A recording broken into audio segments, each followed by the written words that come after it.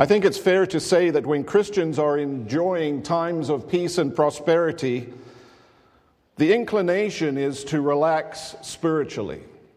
Without the pressure of spiritual opposition and conflict, we begin to let down our guard and depend more upon our human understanding and abilities rather than on God's power. It happens to us on the mission field. We enjoy years of relative ease in the ministry where there seems to be very little conflict. The church is growing, the ministry team is unified, the ministry students are compliant, and the authorities ignore us. During times of plenty and while sailing the calm seas, we are all at risk of becoming comfortable and apathetic even. Oh, we love the Lord, that's not in question. But our focus has shifted away from a moment-by-moment dependence upon His grace in our lives. And we fall back to doing life in our own strength and wisdom. This happens to all of us until trouble comes. And suddenly we realize how easily we miss the signs of the approaching storm, and we find ourselves unprepared, even shocked, by the onslaught of attacks that we experience.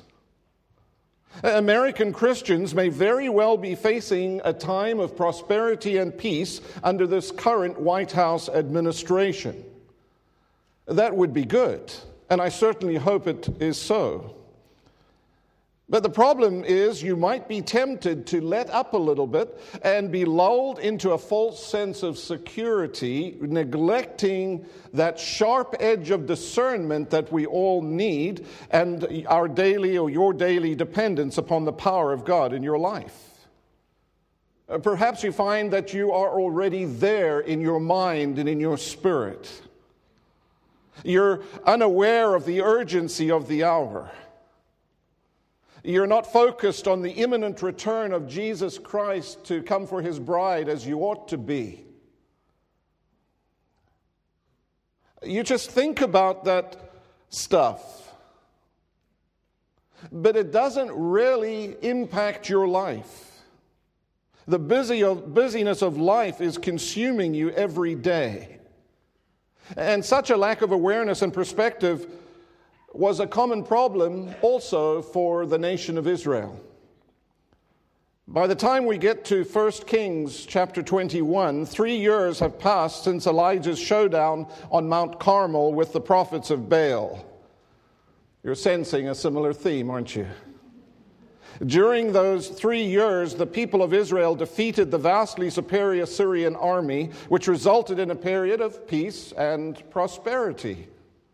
And along with that peace and prosperity, Baal worship apparently had taken up a prominent place in the people's affections once again. Despite the slaughter of the prophets of Baal on top of Mount Carmel, Ahab is still the king. That wicked Jezebel is still his wife. And as long as Ahab is king and Jezebel is his wife, Baal worship will continue to grip the nation. But now it's 3 years down the road. Ahab has his summer palace in the place called Jezreel, and he's back in the palace for a few days of rest. One day Ahab is out walking, he's looking and thinking. There next to the summer palace, nestled right up against it, was the vineyard of a man by the name of Naboth. 1 Kings chapter 21 introduces the story beginning at verse 1. And it came to pass after these things that Naboth the Jezreelite had a vineyard which was in Jezreel, hard by the palace of Ahab king of Samaria. And Ahab spake unto Naboth, saying, Give me thy vineyard, that I may have it for a garden of herbs, because it is near unto my house. And I will give thee for it a better vineyard than it, or if it seem good to thee, I will give thee the worth of it in money. And Naboth said to Ahab, The Lord forbid it me, that I should give the inheritance of my fathers unto thee. And Ahab came into his house heavy and displeased because of the word which Naboth the Jezreelite had spoken to him, for he had said, I will not give thee the inheritance of my fathers. And he laid him down upon his bed and turned away his face and would eat no bread. But Jezebel, his wife, came to him and said unto him, Why is thy spirit so sad that thou eatest no bread? And he said unto her, Because I spake unto Naboth the Jezreelite, and said unto him, Give me thy vineyard for money, or else, if it please thee, I will give thee another vineyard for it. And he answered, I will not give thee my vineyard. And Jezebel his wife said unto him, Dost thou now govern the kingdom of Israel? Arise and eat bread, and let thine heart be merry. I will give thee the vineyard of Naboth the Jezreelite. Just that far for the moment. So this story has four main characters. The first is Naboth, a good and godly man who worshiped the Lord and followed the law of God. He was one of the 7,000 who had not bowed the knee to Baal. We might assume that up until this day there had never been any trouble between Naboth and his neighbor, King Ahab. Well, that's until Ahab decided he wanted Naboth's land, of course. That covetous lust set in motion a disastrous chain of events. The second key player here is Ahab, of course. He was the most wicked king ever upon the throne of Israel. The scriptures declare that he, more than any other man, imported the worship of Baal into Israel. For that, and that alone, there is a black mark forever over his name. He is the king, though I think it would be fair to say that his life and his mind are readily controlled by the third character in this story. Her name is Jezebel. If Ahab was a wicked toad squatting on the throne of Israel, then Jezebel was the evil snake coiled around the throne. She wasn't Jewish. In fact, she was a pagan woman through and through. She came from a long line of Baal worshippers in the Sidonian region of South Lebanon. When she married Ahab, she brought her wicked religion into Israel with her. And I suppose you could say that he was weak and she was strong. Ahab was easily influenced, and she was always ready to push her husband in the wrong direction. So far, we've got Naboth, who owns the vineyard, a godly man, a common man, a man who appears here and here only on the pages of the Bible. Then we have Ahab, the king, and Jezebel, his wife. And finally, we have God's mountain man, Elijah the Tishbite. Since his great victory on Mount Carmel and his humiliating running away and going down to the cave at Mount Horeb, Elijah has not been heard from for 3 years. But this story begins on that day in Jezreel when King Ahab looks at the vineyard of Naboth and says to himself, I am the king of Israel. I need this vineyard and I want it and I'm going to get it. So Ahab went to Naboth and asked him to sell it or trade his vineyard for another piece of land in Israel that would be worth much more. A compelling offer. Of course, the king was very much within his rights to do this. He had every right to go to Naboth. He did not sin by making that sort of offer. It was perfectly legitimate and right for him to do so. However, he didn't count on the fact that Naboth was a man of God who followed the law of God. Here is his simple reply to the king in verse 3. The Lord forbid it me that I should give the inheritance of my fathers unto thee. One simple sentence. Those are the only recorded words of Naboth, but they tell us all that we need to know. Number one, he was a man who respected the Lord. Number two, he was a man who respected the word of the Lord. And thirdly, he was a man who respected his own spiritual heritage. He refused to sell the vineyard because Numbers chapter 36 and verse 7 said that if a family had been given a plot of land, it was to be handed down from father to son, from generation to generation. It was not to be sold. It was to remain in the hands of the family forever. It was a simple principle, and Naboth was going to uphold it. That was God's command. So Naboth says to the king, not going to happen. Naturally, the king was upset and humiliated, and he was evidently very angry. He went back to his palace under a cloud. Verse 4 says, And Ahab came into his house heavy and displeased because of the word which Naboth the Jezreelite had spoken to him. And then the king threw a fit. a temper tantrum. And then he sent out a tweet expressing his displeasure, as one does. 140 characters of vitriol. Sound familiar? When the queen asks why he is so grouchy, he tells her the bad news. But he neglects to tell his wife the real reason, that is, that Naboth would not sell because he was not willing to violate the law of God. But Jezebel has a plan. Of course she has a plan, always has a plan. Verse 7, and Jezebel his wife said unto him, dost thou now govern the kingdom of Israel? Arise and eat bread, and let thine heart be merry. I will give thee the vineyard. So wicked Jezebel hatches a diabolical plot. She decides to write a letter in the name of the king. She composed the letter and had it sent to the elders of the town. And the text of the letter is found in chapter 21, verses 9 and 10. And she wrote in the letter, saying, proclaim a fast, and set Naboth on high among the people, and set 2 men, sons of Belial, before him, to bear witness against him, saying, thou didst blaspheme God and the king, and then carry him out and stone him, that he may die. So, verse 11, the elders and nobles who lived in Naboth's city did as Jezebel directed.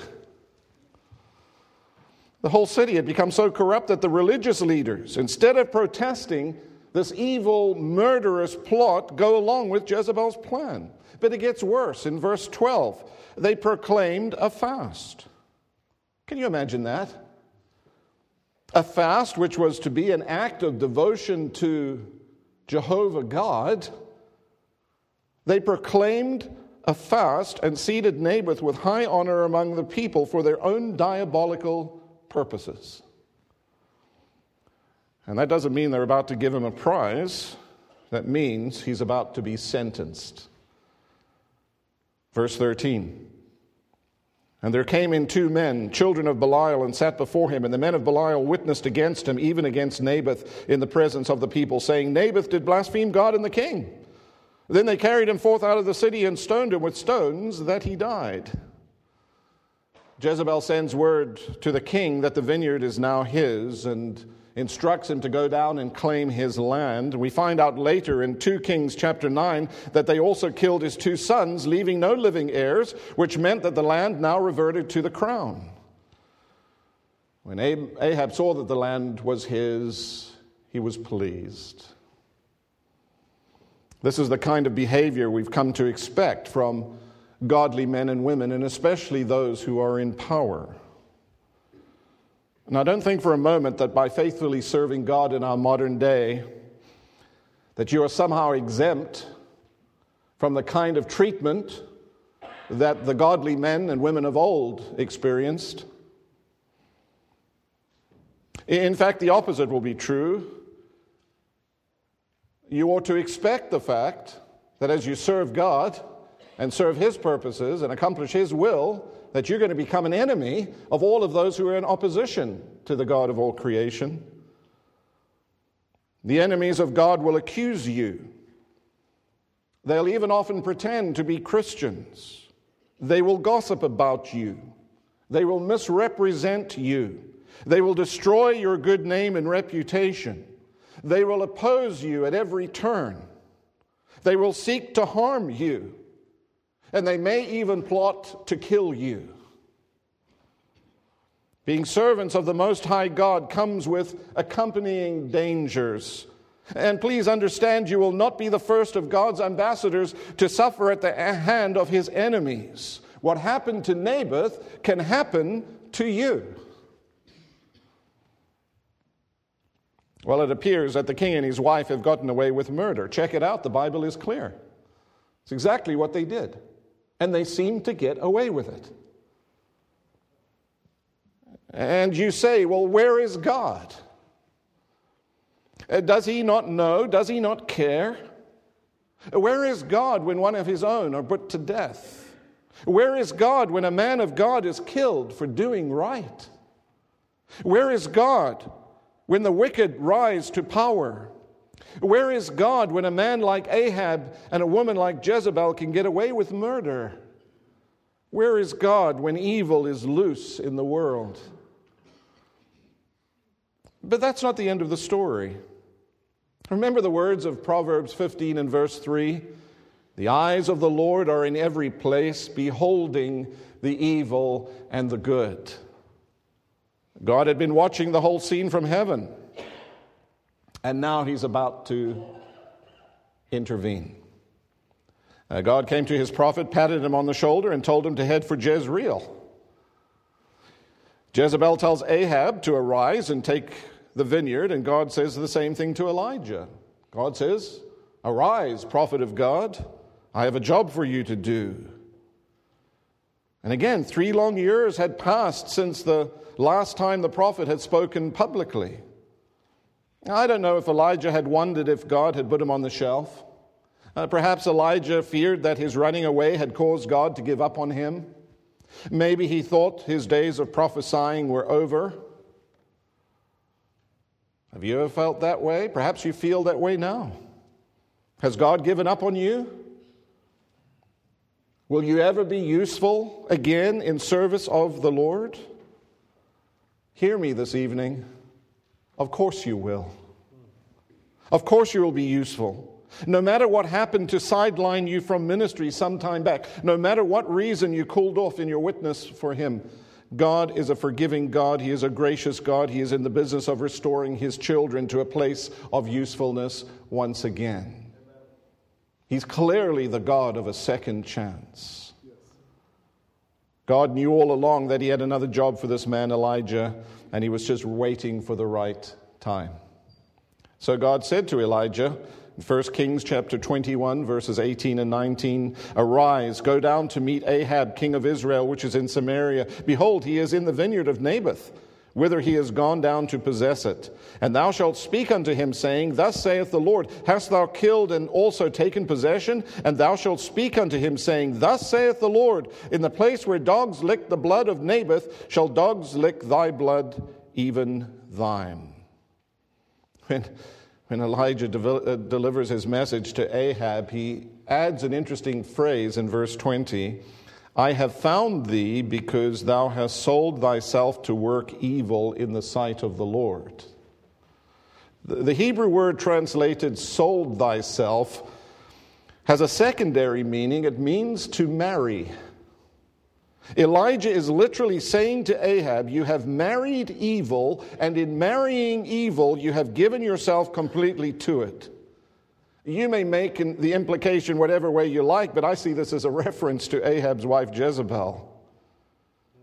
And then God adds in 1 Kings chapter 21, verses 23 and 24, he says, "And of Jezebel also spake the Lord, saying, The dog shall eat Jezebel by the wall of Jezreel. Him that dieth of Ahab in the city the dog shall eat, and him that dieth in the field shall the fowls of the air eat." Getting a little gruesome, isn't it? There will be disaster in Ahab's family. His dynasty will come to an end. By the way, my dynasty is going to come to an end if my 2 unmarried sons do not find wives, marry them, and have children. As you pray for this dear family, pray for us that we may one day have grandchildren named Rudolph.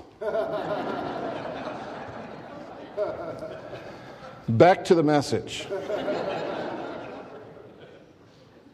His dynasty will come to an end, and dogs will consume Jezebel. The dogs will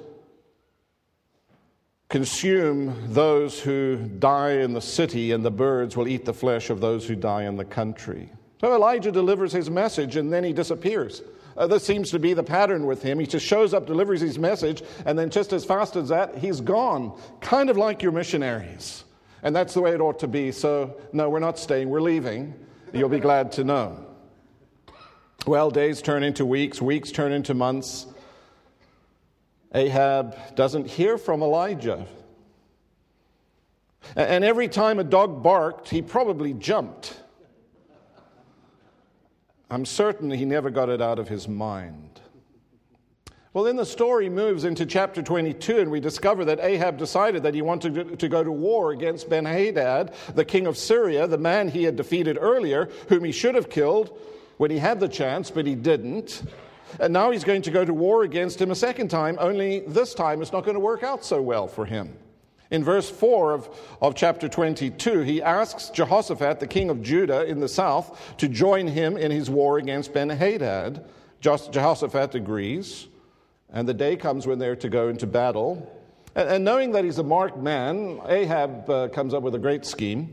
He tells Jehoshaphat in chapter 22 and verse 30 to go to battle dressed as a king, and he, Ahab, will go out dressed as a common soldier.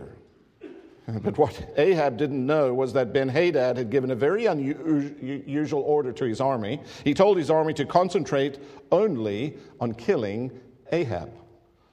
And when the battle started, the Syrians spotted Jehoshaphat and were about to kill him, thinking he was Ahab. And then in verse 33, someone suddenly shouts, "We've got the wrong king. That isn't Ahab." In the confusion of battle, one of the Syrian archers shot an arrow at random, verse 34. He wasn't aiming at anything. He saw the army of Israel and shot an arrow toward them. Remember, Ahab is dressed as a common soldier. The arrow just happened to come down on Ahab. The Bible says it hit between the sections of his armor. Well, you could never do that on purpose. Not in 1,000,000 to 1 could you do that. The soldier shot the arrow, and the sovereign hand of God sent it up into the air and brought it down and hit Ahab in the chink of his armor. He began to bleed profusely until the blood covered the floor of the chariot. But he would not leave the battlefield. And when he died that evening, the army began to scatter, and they buried Ahab in Samaria. Well, now they had a chariot covered in blood. Take a look at verse 38. And one washed the chariot in the pool of Samaria. By the way, that's where the prostitutes were known to bathe. And the dogs licked up his blood, and they washed his armor, according unto the word of the Lord which he spake. You see, when they washed out his blood, there was so much of it that the dogs came and licked it up, just as Elijah had said. Shortly after Elijah is taken to heaven in a fiery chariot, you can read about this in 2 Kings chapter 2. Now he's gone. He's off the scene. He's in heaven with the Lord. 5 years pass. 10 years pass. Elijah's long gone. He's been replaced by Elisha. Jezebel is an older woman now. She is still very powerful, a very powerful force in the nation of Israel. And the rest of the story is found in 2 Kings chapter 9. And this is now about 20 years later. A man named Jehu is now king of Israel, and like many others before him had done, he came to power by killing the reigning king. Jezebel still lives in the palace at Jezreel, but there's one tiny fact that she doesn't know. 20 years earlier, Jehu had been there the day that Ahab had gone to take over Naboth's vineyard. He knew it was wrong because he knew the word of the Lord. And as you read the story of Jehu, you're not really impressed with the fact that he's a spiritual man, because he isn't. He was a pretty tough customer. You didn't want to get on his bad side, but he was a far sight better than wicked Ahab. Now, I know the Bible says we shouldn't compare ourselves among ourselves. That's not wise. But certainly, if you wanted to vote who was the better person, Jehu would have won the prize. Even though Jehu was rough and wild and uncouth, he knew the difference between right and wrong. On one level, at least, he wanted to do the right thing in the eyes of the Lord. And he had never forgotten what Ahab had done to Naboth. So the Bible says he got in his chariot and he took a little trip. Verse 30 of 2 Kings chapter 9 says, Then Jehu went to Jezreel. That's the summer palace, of course. This is where it all started. The former vineyard of Naboth is now a royal vegetable garden. When Jezebel heard about it, she painted her eyes and arranged her hair and looked out the window. I suppose she thinks she's going to seduce Jehu. Well, he's not in the mood.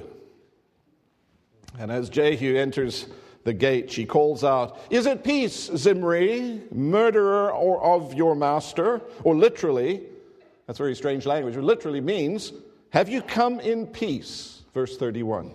Have you come in peace? Well, it's the last thing she's ever going to say, except for, oh no. Because Jehu looked up and called out, Who is on my side? Verse 32.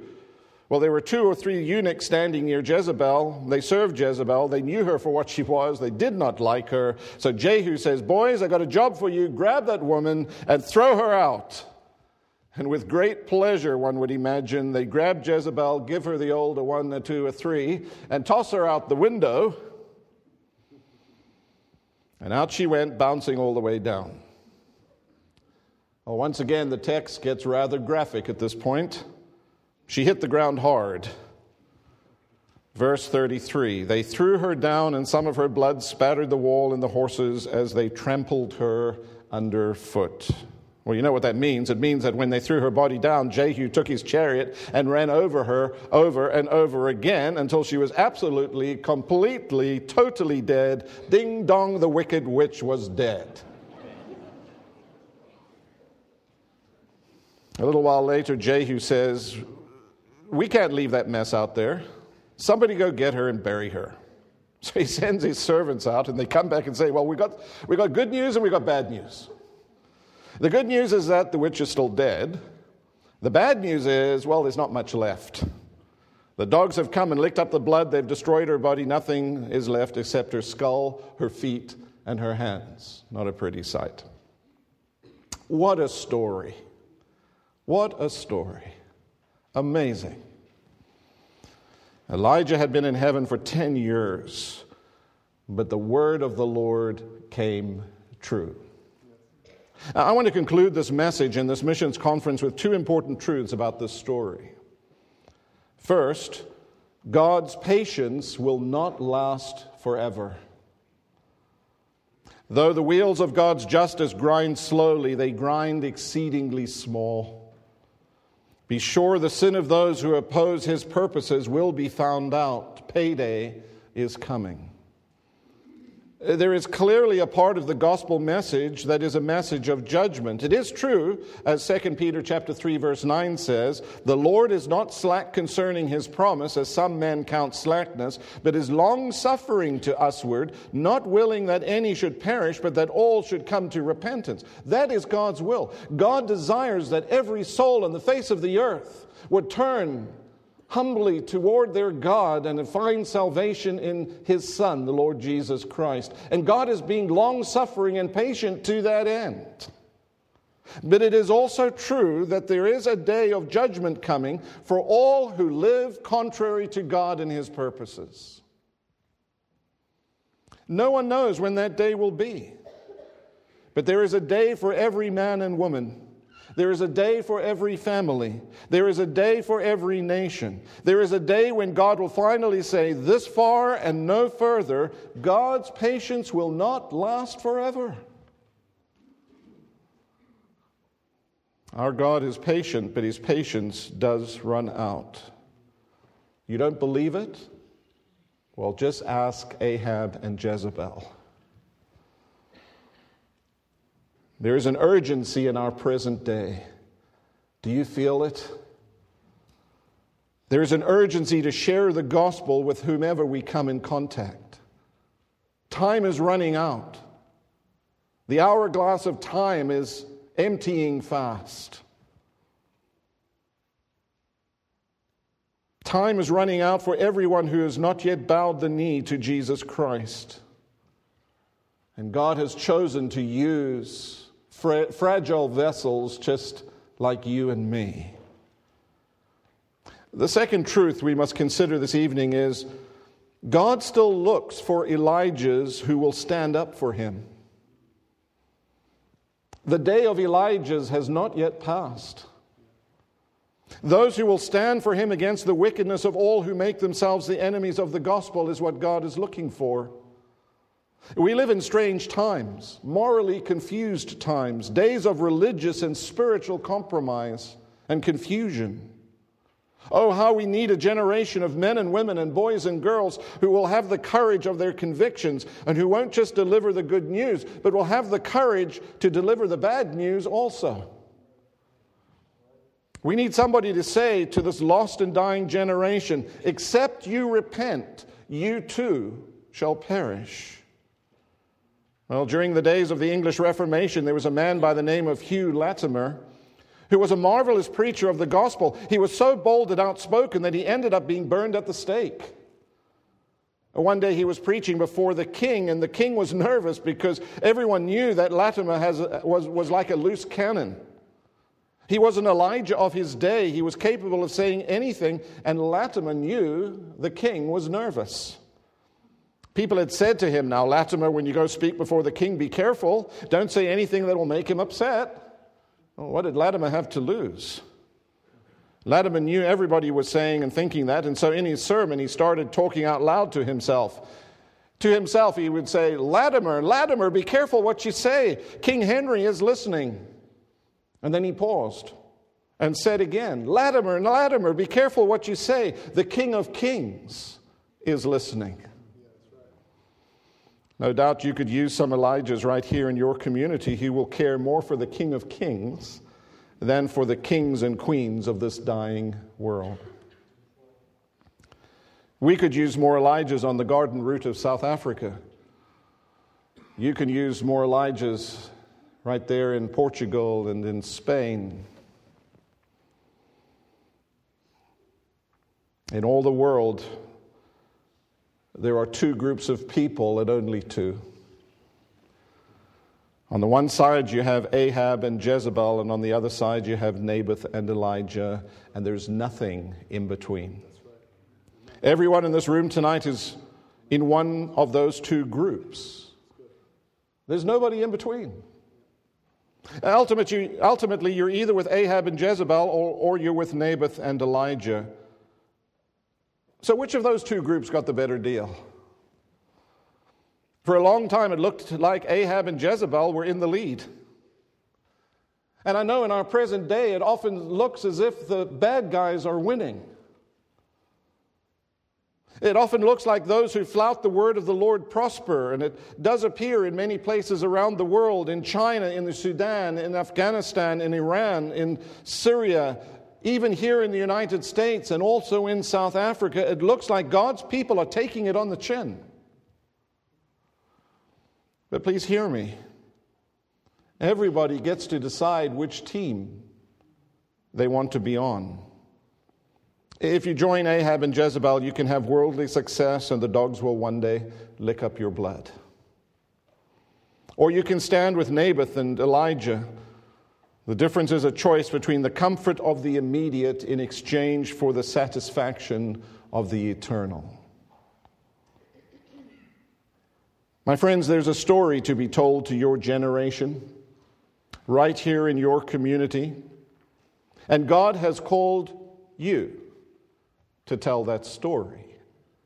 He hasn't called me to tell your story in your community, or hasn't even called me to tell my story in your community. He's called me to tell my story in my community. But you're here. I'm leaving. You're staying. This is your mission field. This is your responsibility. This is God's call upon your lives. God wants to use you for His glory. Will you make Him known? Do you have someone on your mind, in your heart, you are praying for? If not, why not ask God tonight to lay some soul upon your heart, to begin praying for them and to begin investing in relationship with them, and looking for the opportunities to testify of Christ, to tell your story, and to give them the gospel of the Lord Jesus Christ. Ask God to lay one person on your heart tonight.